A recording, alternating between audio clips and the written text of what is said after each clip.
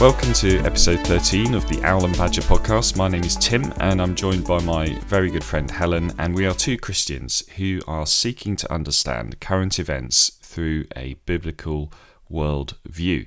We want to encourage our listeners to apply critical thinking to news and current events as we seek to live for Jesus Christ. And this week we're going to take a bit of a look at the World Economic Forum, or the WEF. We want to shine a light onto this organisation that many of you, I'm sure, will have heard of. And our aim is to encourage you to think critically, as I said in the introduction, to be informed and to view the world through the lens of what the Bible says. And some, I think, are keen to make light of the WEF, perhaps saying that it's not really anything that we should be concerned about. But Helen and I don't think that that's necessarily a wise approach. So we want you to make up your own mind about this influential organisation. So just to kind of start off with, how are you doing, Helen?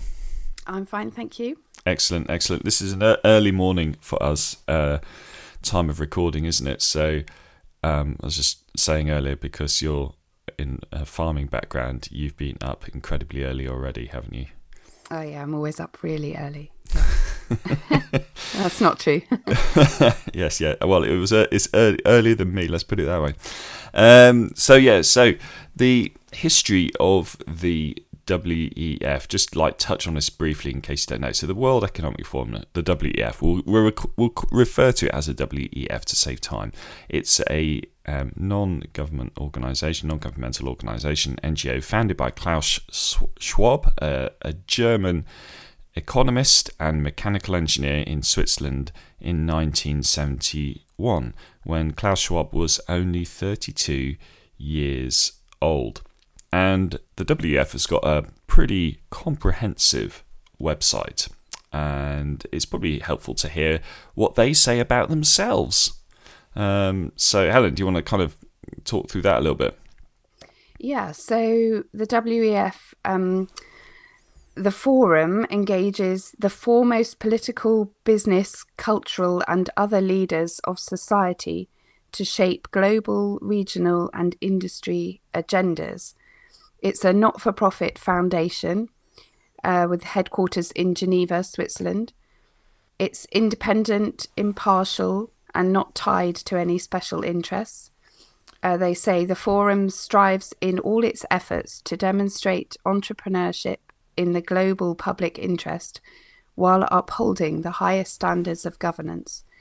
Moral and intellectual integrity is at the heart of everything it does.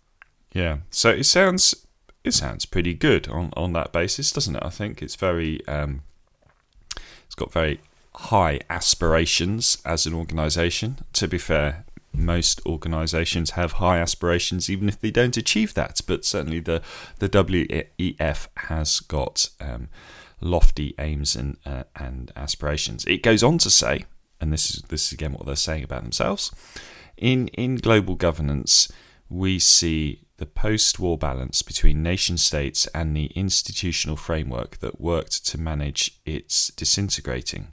In its place, we see the emergence of new geo-economic competition, new regionalism, and new actors.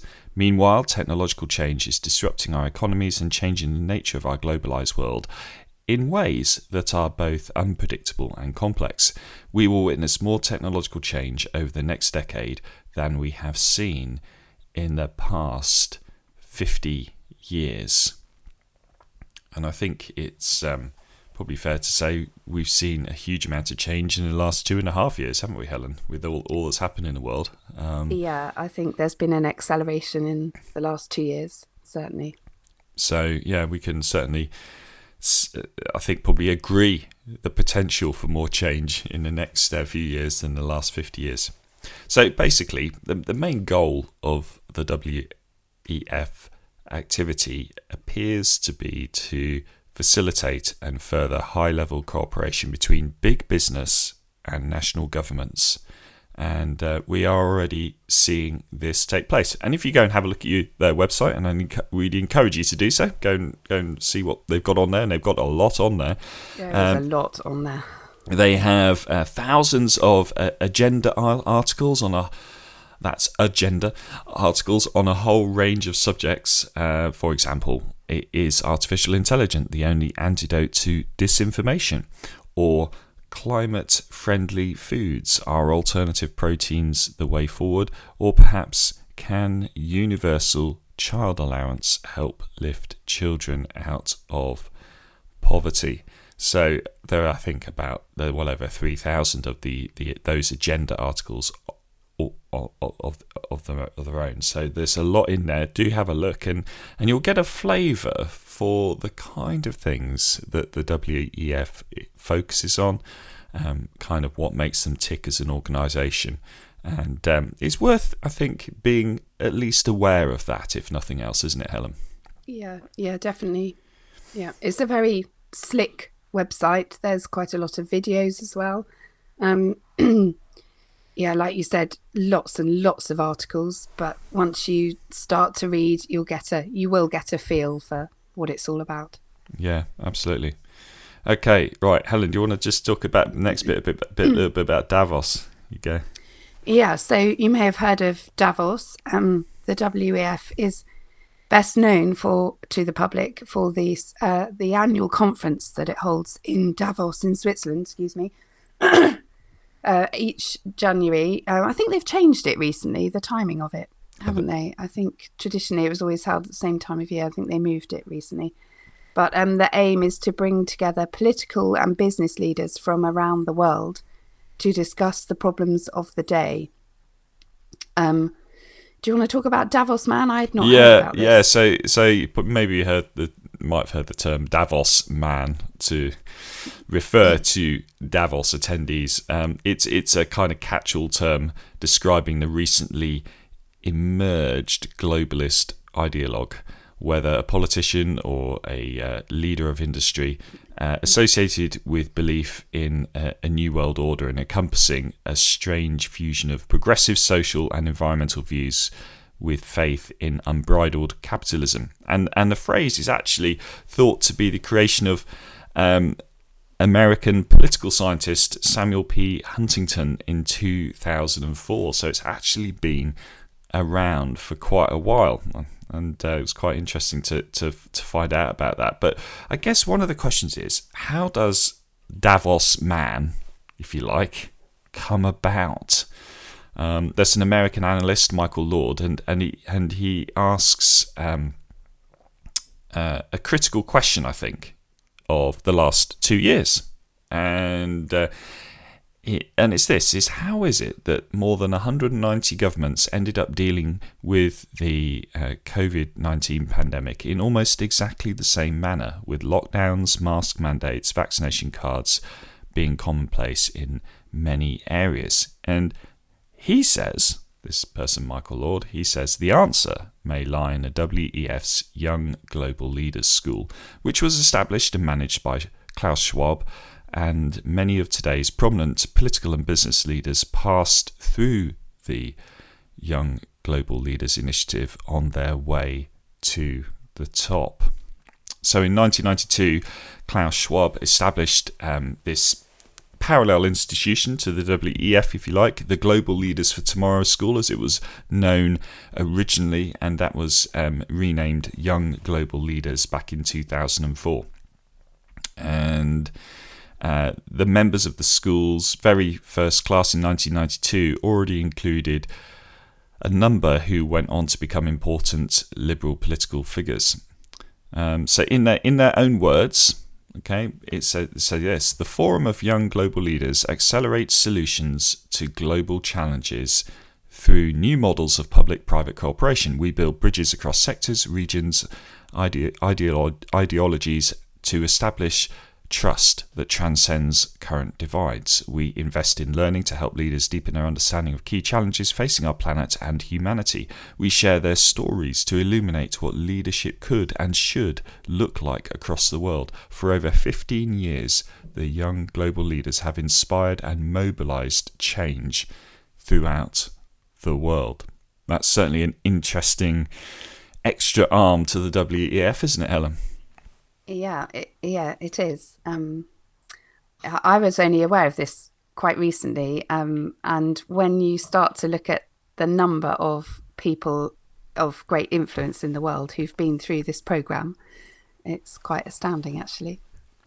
It is. Who of influence has been through the Young Global Leader program, or the Global Leader for Tomorrow's School?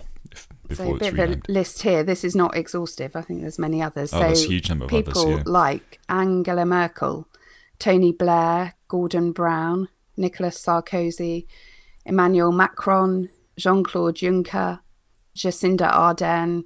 We're not sure, possibly Trudeau, but certainly I think half of his cabinet were young global leaders.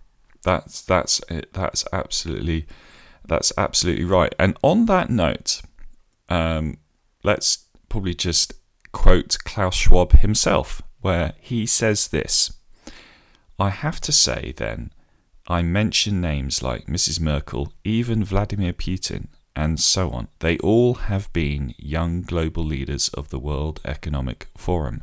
But what we are really proud of now, with the young generation like Prime Minister Trudeau, President of Argentina, and so on, is that we penetrate the cabinets. It is true in Argentina, and it is true in France now." And of course, there was Canada as well. So that's Klaus Schwab saying that. It's quite something, isn't it? That's quite an admission.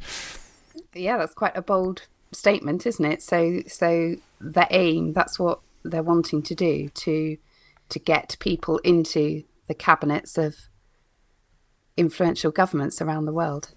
Yeah. Now, maybe it could be that's not a problem whatsoever.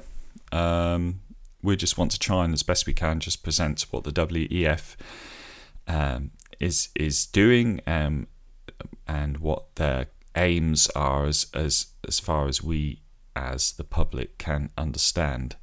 But I'm not so sure it's as innocent as perhaps it could be made out to be.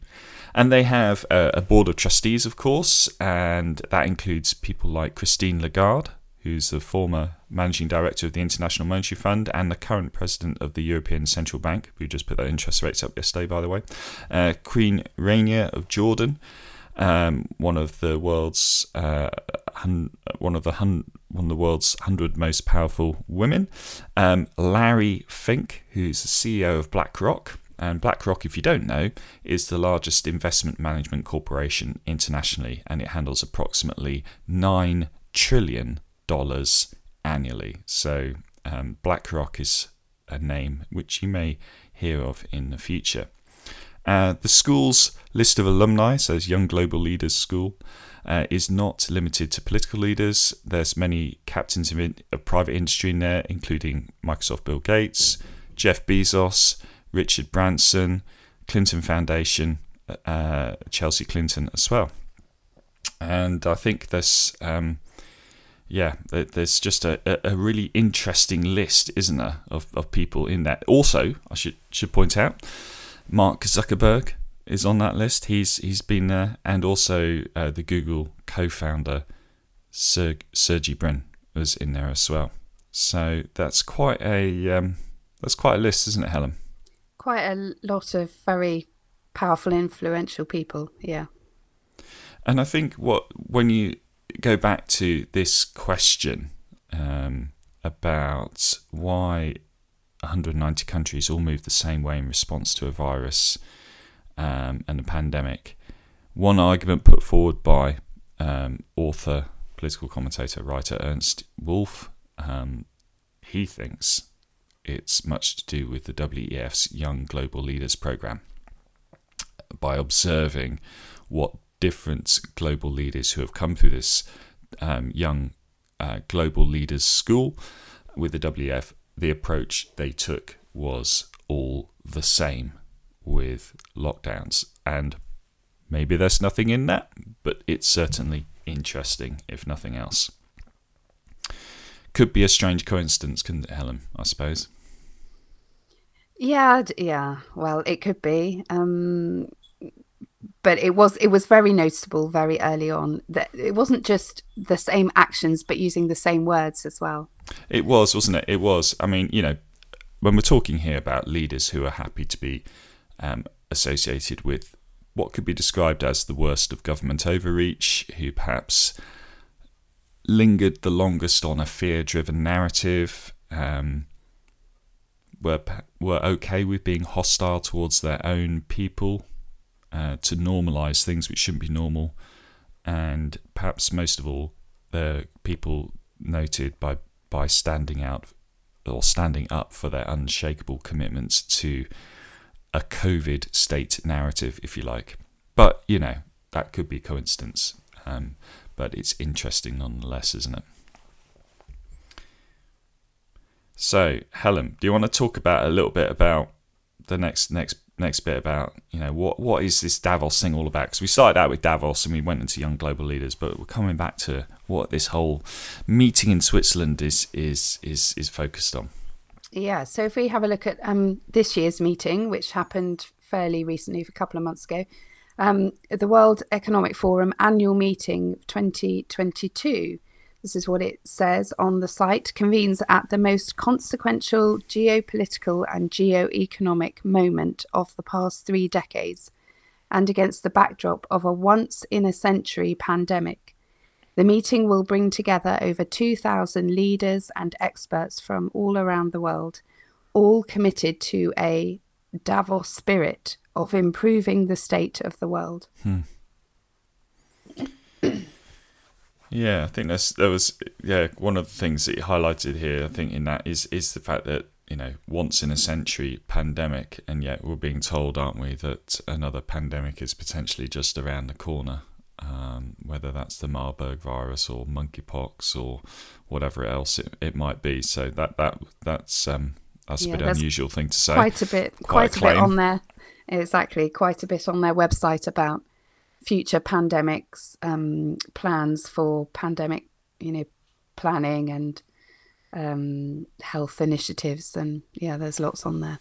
Yeah, and there's certainly this Davos spirit idea is interesting as well, because it's acknowledging that it is, like, perhaps we should mention it because we haven't mentioned this so far in this podcast, but we are Christians, and we are attempting to look at things through a biblical worldview, and the spiritual and the physical go together. They're inseparable.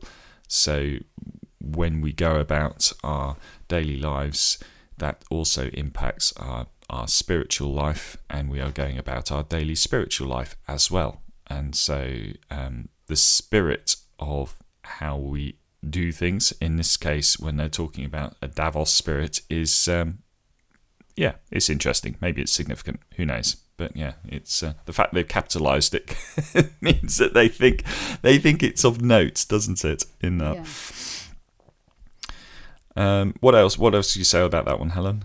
So it also says on their site, the annual meeting in 2022 will embody the World Economic Forum's philosophy of collaborative, multi-stakeholder impact, providing a unique collaborative environment in which to reconnect, share insights, gain fresh perspectives, and build problem-solving communities and initiatives against a backdrop of deepening global frictions and fractures. It will be the starting point for a new era of global responsibility and cooperation. And again, when you read something like that or hear something like that, it can sound quite idealistic, can't it? And it can sound like it's got very laudable aims and objectives. And yet there is something which perhaps, and we'll get onto this near the end, is perhaps more unsettling about this idea that they are coming together to solve the world's problems, which is essentially kind of what they're doing. And the purpose of us talking about the WEF is because it is something that has come up time and time again, and because I didn't want to say this word, but I'm going to. because many pass it off as some kind of conspiracy theory that being concerned about the WEF is just that it's nothing more than a kind of nice little shindig once a year where people get together and talk about things. But I think as we go through this factual evidence of what they do, what they stand for, and who does it, it becomes harder and harder to believe that it is just a nice organisation where people come together. So we've not only got political figures, we also have business leaders involved, and the business list is exhaustive. So we've it is. Who have we got, Helen? Who have we got? When I went through, you can go through again on their website. They're very open. All of this. There's no arguing that this is, oh well, that's just conspiracy, like you say. This is all very well documented. It's all there on their website. Anyone can go on and have a look.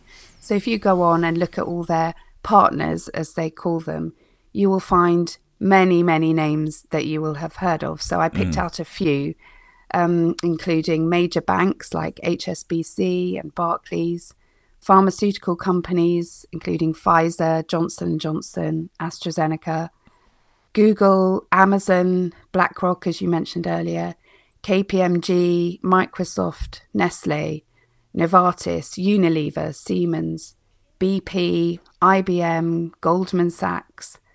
So, all the biggest names in terms of multinational companies. And then some that you may or may not have come across in the philanthropic world, the Wellcome Trust, which is a huge trust, Bill and Melinda Gates Foundation, again, a massive foundation, which you will have probably heard about over the last 2 years. They've been right there at the forefront of what's been going on with COVID. Yeah. So for a get together, it's clearly very, very important to these multinational mega corporations for them to put their name to something and for them to be there and to attend it. And and they've got some interesting sessions, haven't they, Helen? We'll talk us through some of these. So these were they've got a broad range of interests, haven't they, at Davos? Yeah, indeed. I went through all the different sessions. They've put them all up on their website. You could, I think you could actually go in and listen to them live at the time, but they're up there to look at. I mean, you could spend, I don't think you'd ever get through them all. There's so many of them. But I picked out a few of the titles of these sessions just to give an idea of the breadth, really, of topics they look at. So we've got, I won't read them all, but including economic weaponry, uses and effectiveness of sanctions, future-proofing health systems. They had a special address by Volodymyr Zelensky from Ukraine. What role for carbon dioxide removal technologies? The future of democracy. Transforming through trust, central bank digital currencies, driving LGBTQI+ resilience through equity, preparing for the next pandemic. Even though they only happen every 100 years, apparently. Oh, pandemics only happen every 100 years, yeah, but they're very keen to be planning for the next one. Shaping a shared future, making the metaverse. So that's just a sprinkling, but there are very many different topics that they cover. And that's just a little side note. And again, this is just a side note, nothing more. Don't read anything into this. But it's interesting that Facebook changed its name to Meta, didn't it? And they've got here two interestingly titled sessions on the metaverse. And of course, in case you missed it earlier on, Mark Zuckerberg is on the alumni of the WEF, Young Global Leaders. So yeah, that's worth noting.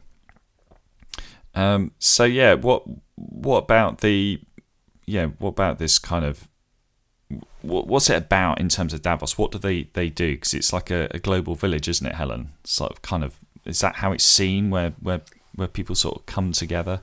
Yeah, well, I listened to Klaus Schwab. You can listen to this on the website. There's a little video, reflections from our founder, Klaus Schwab, and he talks about his whole vision and where the WEF has got to now. So he talks about a global village where all stakeholders can interact and have a global business citizenship approach.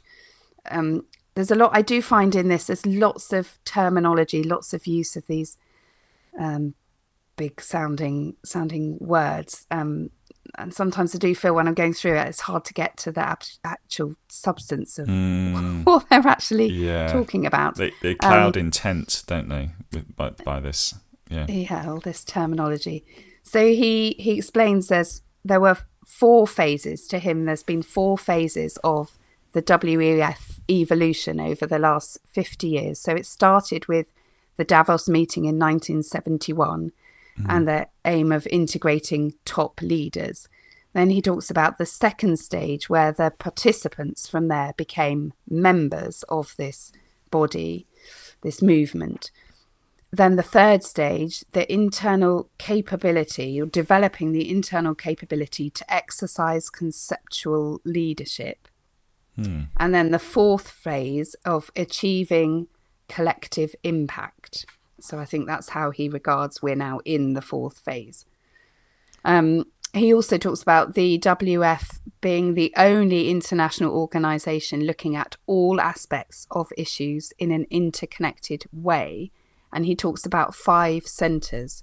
So the first one is global and regional cooperation, which is a political aim. Then the second one, technological progress.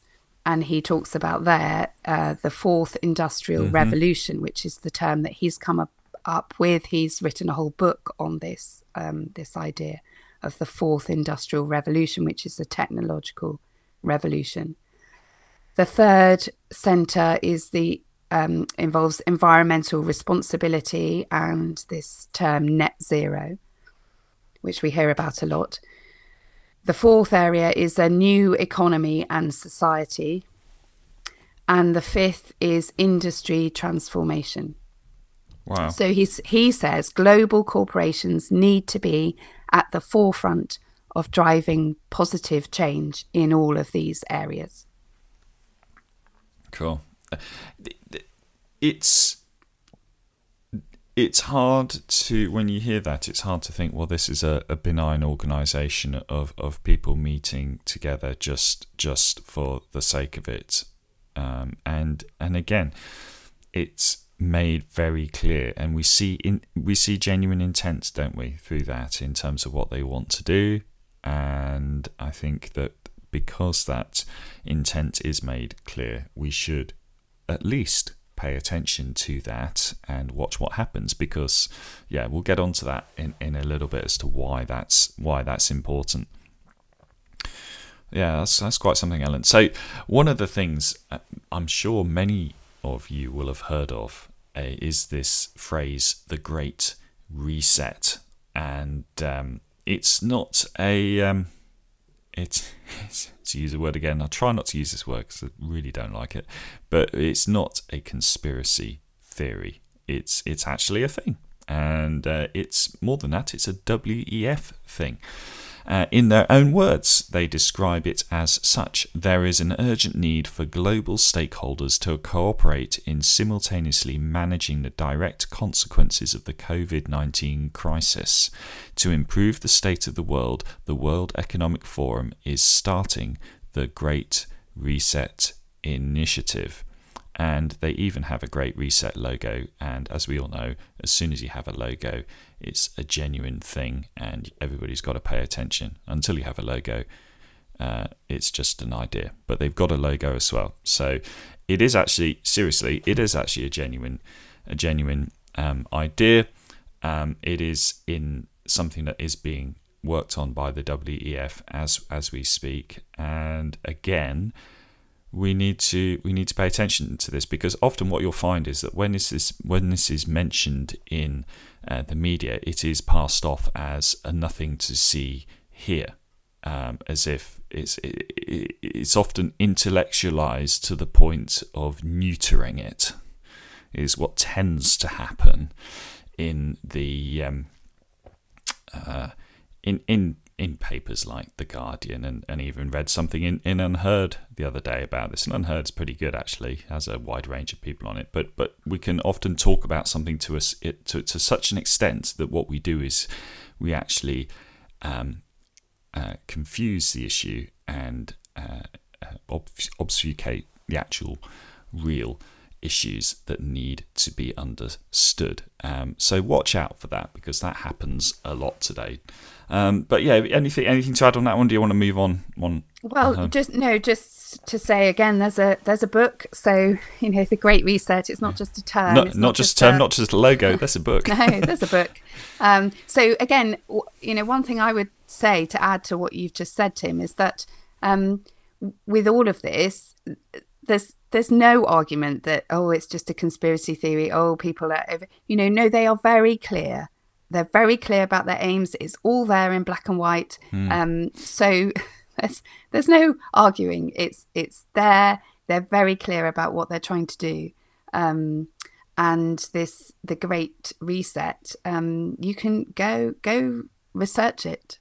Yeah, and it was interesting, wasn't it, when listening to world leaders talking about building back better. Do you remember that? Yeah. And they were all parroting the same line, it was quite astounding. So when we say, people, 190 countries doing the same thing, we're not making that up. Just look at the world for yourself, observe with your own eyes, hold things lightly. That's really important. Hold things lightly. Don't grip onto ideas, otherwise they can kind of take over, and that's not a good thing. But hold things lightly, observe the world, and pay attention, I think, would be our encouragement to you. And yeah, I mean, they've been very blatant about things at WEF, haven't they? They've had this idea of you'll own nothing and be happy. You know that one? They've done some really freaky videos about this. They have and you done. Think, I don't. Yeah. Right, look, you go ahead first, and then I want to say something about that, unless you say it for me. Okay, so they have a vision for the world in 2030, and they in that vision, there's a video where they talk about very clearly, very explicitly, you will own nothing and you will be happy. And that was talked about quite a lot at the time. I saw it quite a few years ago. Then I think they took it down from their website, but it is still there on the internet. You can watch it. I remember that was the first time that I stopped and thought, oh, that's quite a thing. So in less than 10 years' time, that's what they're saying. We're going to be owning nothing and we will be happy. So which my immediate reaction was, well, who will own it then? I'm not going to own anything. Who's going to own it? Yeah, that's it. You've nicked what I was going to say. Yeah, that's what I was going to say. But that is always the question to ask. I say, well, you'll own nothing. Well, who will? Well, somebody will. That's for sure. But it won't be you. And yes, that in and of itself tells you what you need to know, I think, about the WEF and where they're kind of going with stuff. But yeah, it's the guys on the WEF, the people who attend it, they're not on our side. Let's be clear. And I think we can just be attentive to that and bear that in mind. But yeah, that's not a world you'll own nothing and be happy. Well, happiness is not actually found in possessions, is it, Helen? Let's be fair. It's not found in possessions. Bit of truth there. Yeah, that's not the place to find possessions. But this idea that maybe it's the majority of you will own nothing and you'll be happy. speaks to me of a world of someone being in charge and the little people.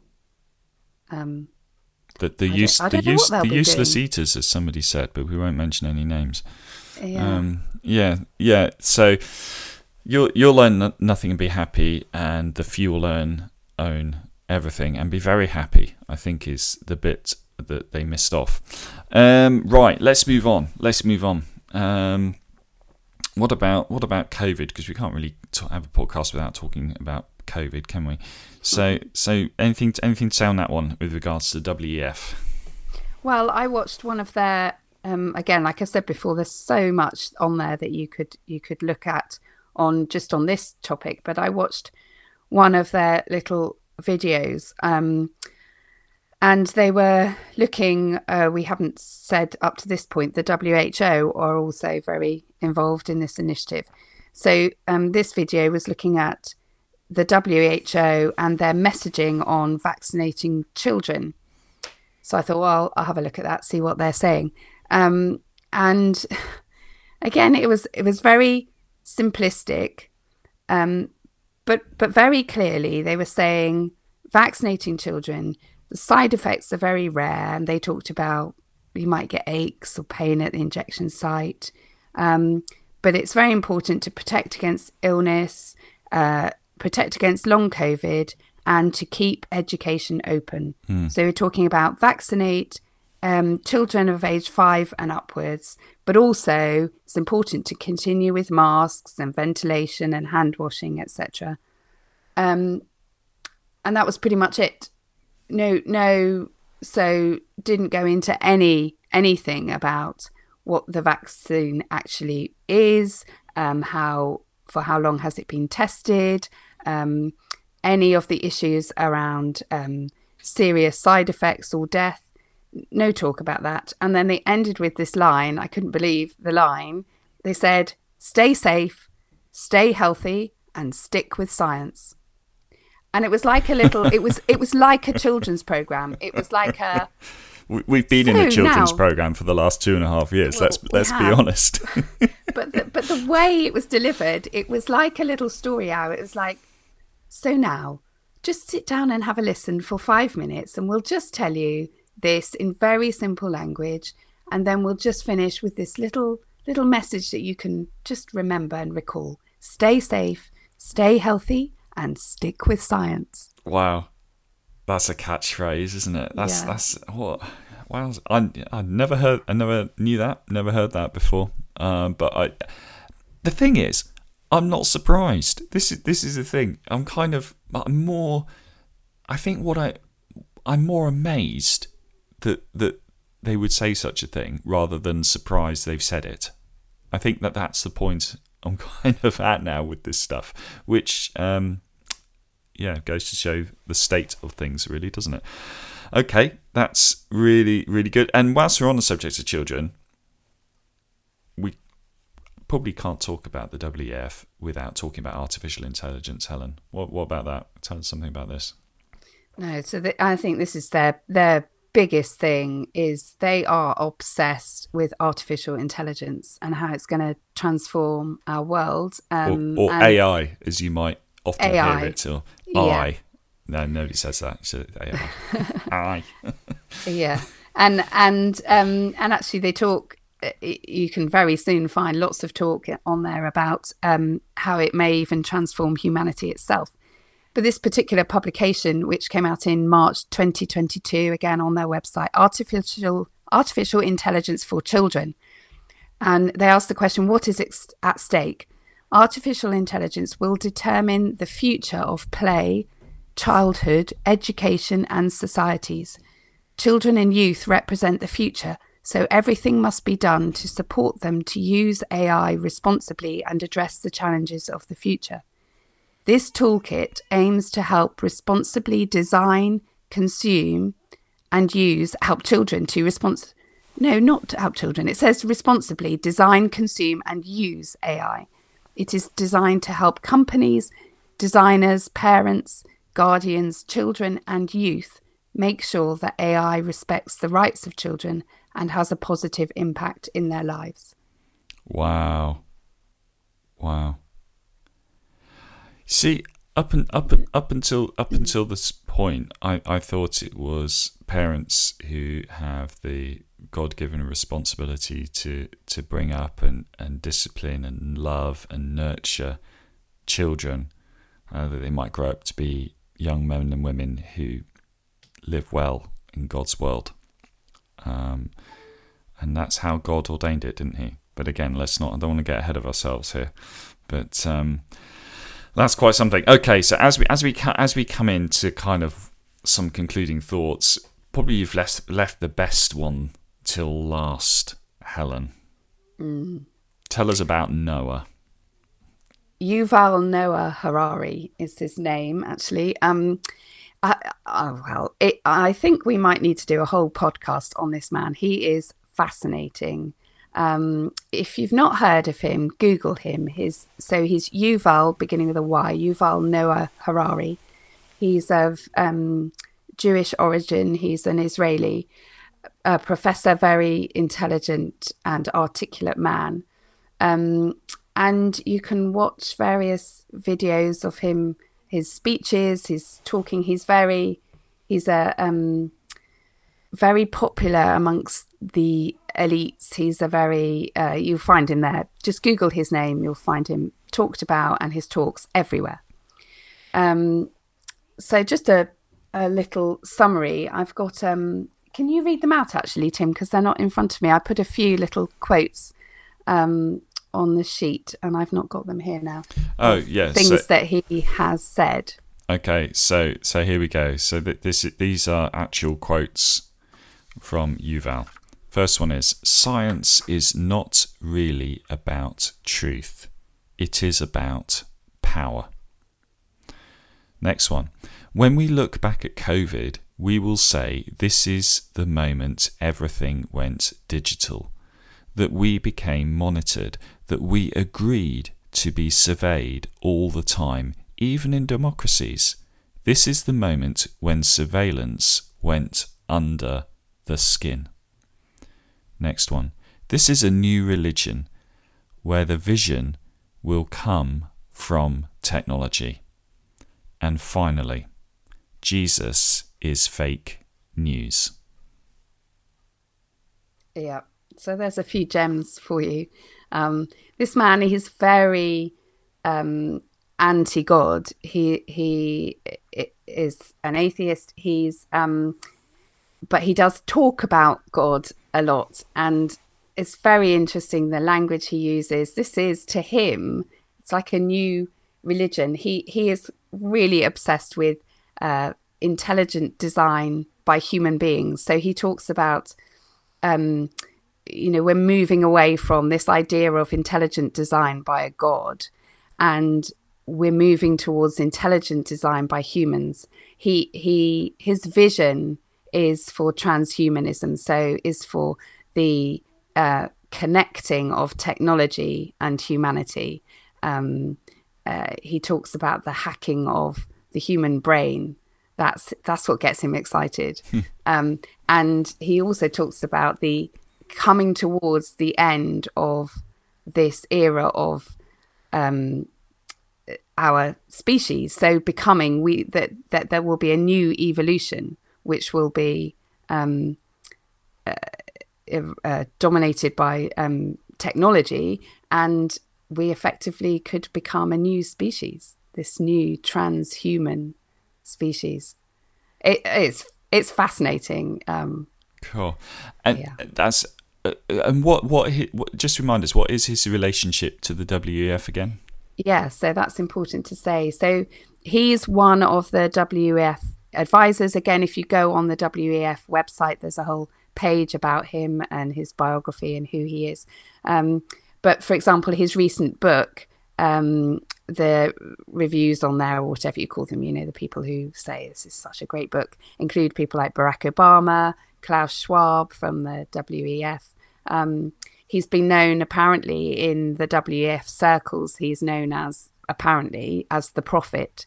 So he's kind of seems to have this almost religious leader role within the movement. Cool. Wow. That is Yeah, so we said we saved the best till last, and we weren't joking. So that is quite astounding, quite astounding. So we're going to bring this into land a little bit now. So first of all, like what to think about all this, and I want to perhaps quote the economist, journalist, and author Ernst Wolff, who says. The ultimate conclusion one must draw from all of this, and all of this being the WEF, is that democracy as we know it has been silently cancelled, and that although the appearance of democratic process is being maintained in our countries, the fact is that an examination of how governance around the world works today shows that an elite of super wealthy and powerful individuals effectively control everything that goes on in politics, as has been especially evident in relation to the pandemic response. Now, at the end of the day, you're listening to this, you make up your own mind, but what Helen and I have just run through up until this point has simply been factual evidence that you yourselves can go and find. And I have to say, I think Ernst Wolff is spot on with that. And I would say a big fallacy here is to pass off thinking that the WEF involvement as a negative thing is some kind of wacky conspiracy theory. Well, you can think that if you like, but I think that's incredibly unwise if you do. But the key thing is what are the issues with this? I mean, the first one, and I think we should always ask this, is did anybody ask for the WEF? And the answer to that is no, they didn't. In other words, was this a grassroots movement? And the answer to that is no, it wasn't. It was very much from the top down. And when something is from the top down that is other than God, we should be very, very careful. Have to remember that global leaders, business leaders are invested, and they find consensus in and through the WEF. And if world and business leaders are paying attention to this, then we too should be paying attention, because it's going to affect the world that we live in. And the World Economic Forum is agenda driven. So the question is, are we happy with the agendas that they are promoting? What do you think, Helen?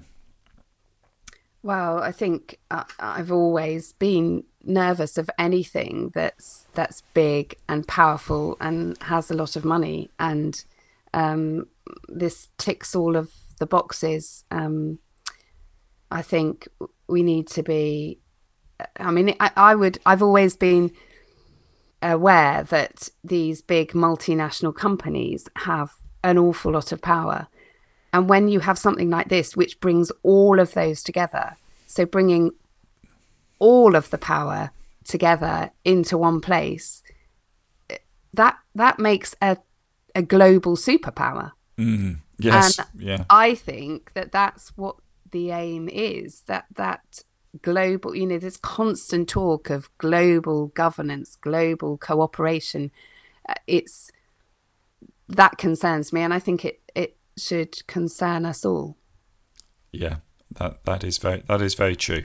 That is very true.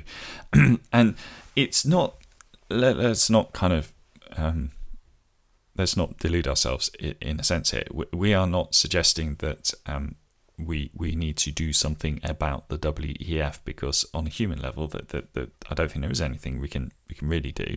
But we do need to be aware. We do need to be aware of what's going on. We do need to observe what is being said and actions that are being taken, and to enable us ultimately to fix our eyes more firmly on Jesus Christ. And we've not talked about a biblical view up until this point through this podcast, because we've been focusing on what the WEF is about. But I think at this point, as we kind of come to a close, I think the key question is can the church afford to be passively unconcerned about an organisation like the WEF?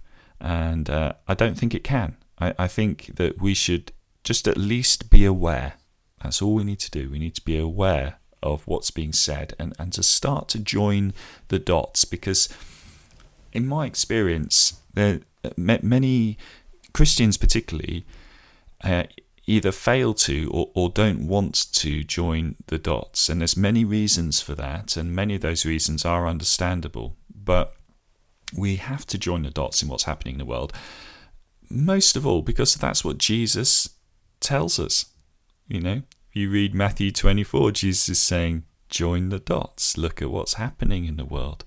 Why? Because we need to be looking forward to his return, and that's an amazing thing, and that's why we need to focus on the Lord Jesus Christ. So being aware of the organisations like the WEF is not being aware so that we might take them down or anything like that, because we can't do that, I don't think, but it's being aware so that we can focus our eyes and our hearts on the Lord Jesus and keep our eyes on what is important.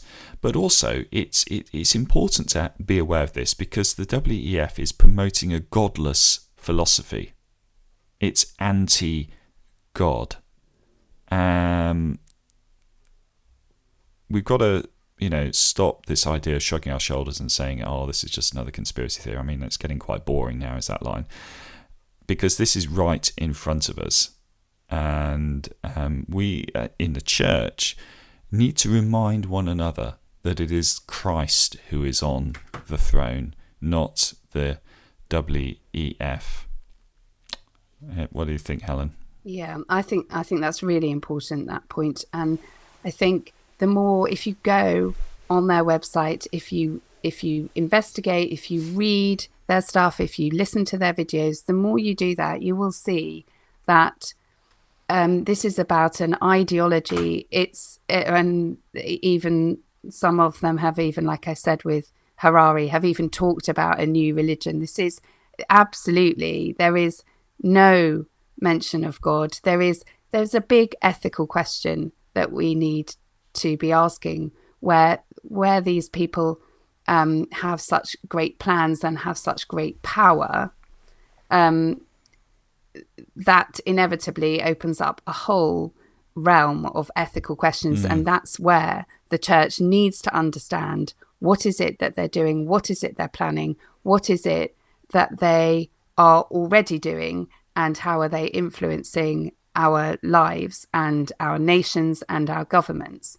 And we need to be doing that, because it's if you get to a point where things are starting to happen, and I think we're already at that point, yes, then definitely. it's too late to ask the ethical questions then.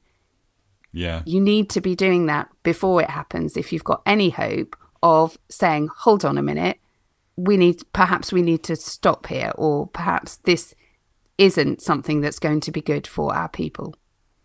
Yes, that is really, really, really good point. We do need to be doing that, and we can't afford to kind of, for want of a better way of saying it, put our heads in the sand, or saying it doesn't really matter. It's just all about telling people that God loves them. Yes, God does love you, but we need to look at what's happening in the world so that we can use that as a means to point to truth. We need to stand for truth as the church. We're called to do that. That's really important. If God's people don't stand for truth, then frankly, who is? Well, I'll tell you who is. It's those who are used by the enemy, will create a truth which actually is a lie. And so it's important that the church stand for truth in order to stand up for what is right. And it's not necessarily because we can change things. This is the thing, right? This is really important, I think. It's not necessarily because we can change things. It's the principle of standing for the truth that's important, and that's often overlooked.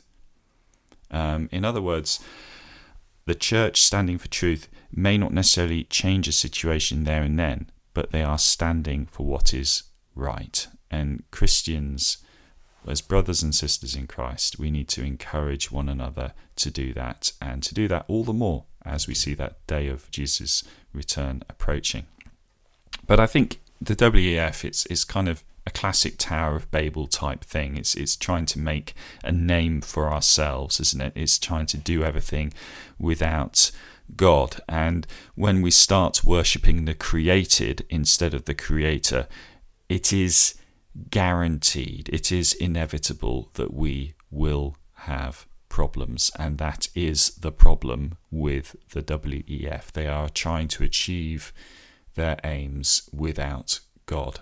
And like we said at the start, we wanted to explain the evidence, to explain a little bit about what the WEF is about. But go and look at it for yourselves. Don't take our word for it. Just go and have a look and see for yourselves. But you will find an organisation that is godless, and an organisation that is highly influential. And of those two reasons, we should pay attention, and we should be reminding one another of the truth and standing on that.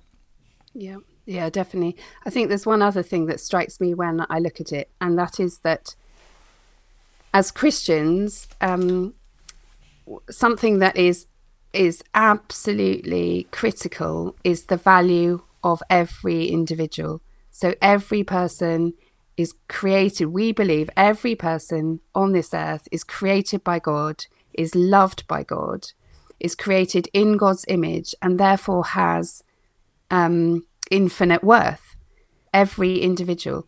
And when I look at the WEF and their aims and what they're trying to do, what I see is global initiatives that are perceived to be for the general good of humanity. So for the greater good, or for the good of the majority, or whoever that group is. I see nothing that is about the individual and that the individual is valuable. Yeah. Do you see what I'm saying? Yeah, that is very true. That's a great point. Yeah, it's collectivism, isn't it?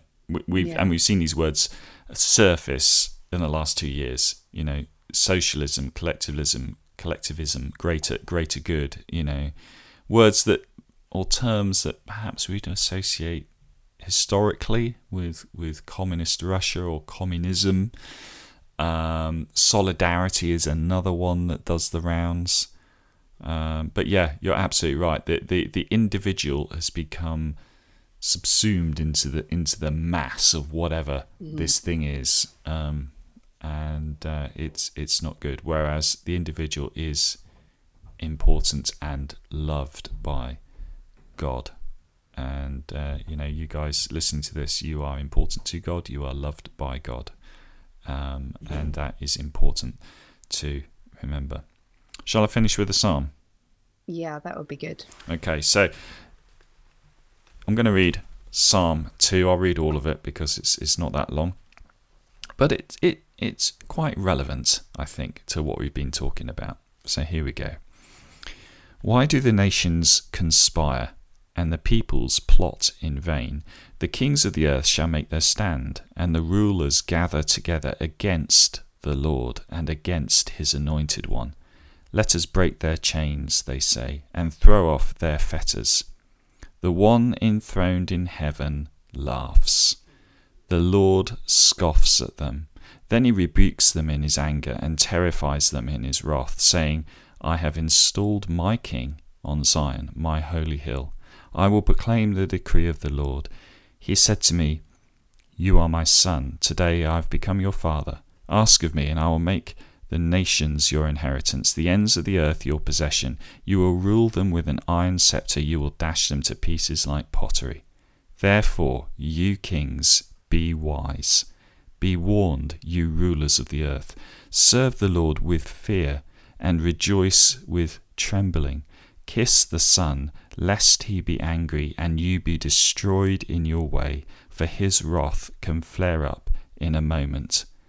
Blessed are all who take refuge in him. Well, I think that could do a better summary than that one, Helen. No, God will not be mocked. No, he won't. Right, so I hope that was helpful. Please do feel free to drop us a line if you have any comments or questions. We have a Telegram channel, which is probably an easy way to get in contact with us, but you can do that via our blogs on Linktree, which is linked from the podcast. Please also do share this podcast with people, friends, family, people you think would be interested, encouraged, provoked in thought by listening to what we're doing. We just need to kind of keep getting the word out there and reach more people. But yeah, anything, Helen? That's it for us. No, that's it for us. Yep. We might come back to this another time, maybe. Yeah, well, I'm sure. I think there's a number of things we've kind of touched on here, which we could spend a lot longer on. But yeah, anyway, we'll see you guys next time. Yep. Bye.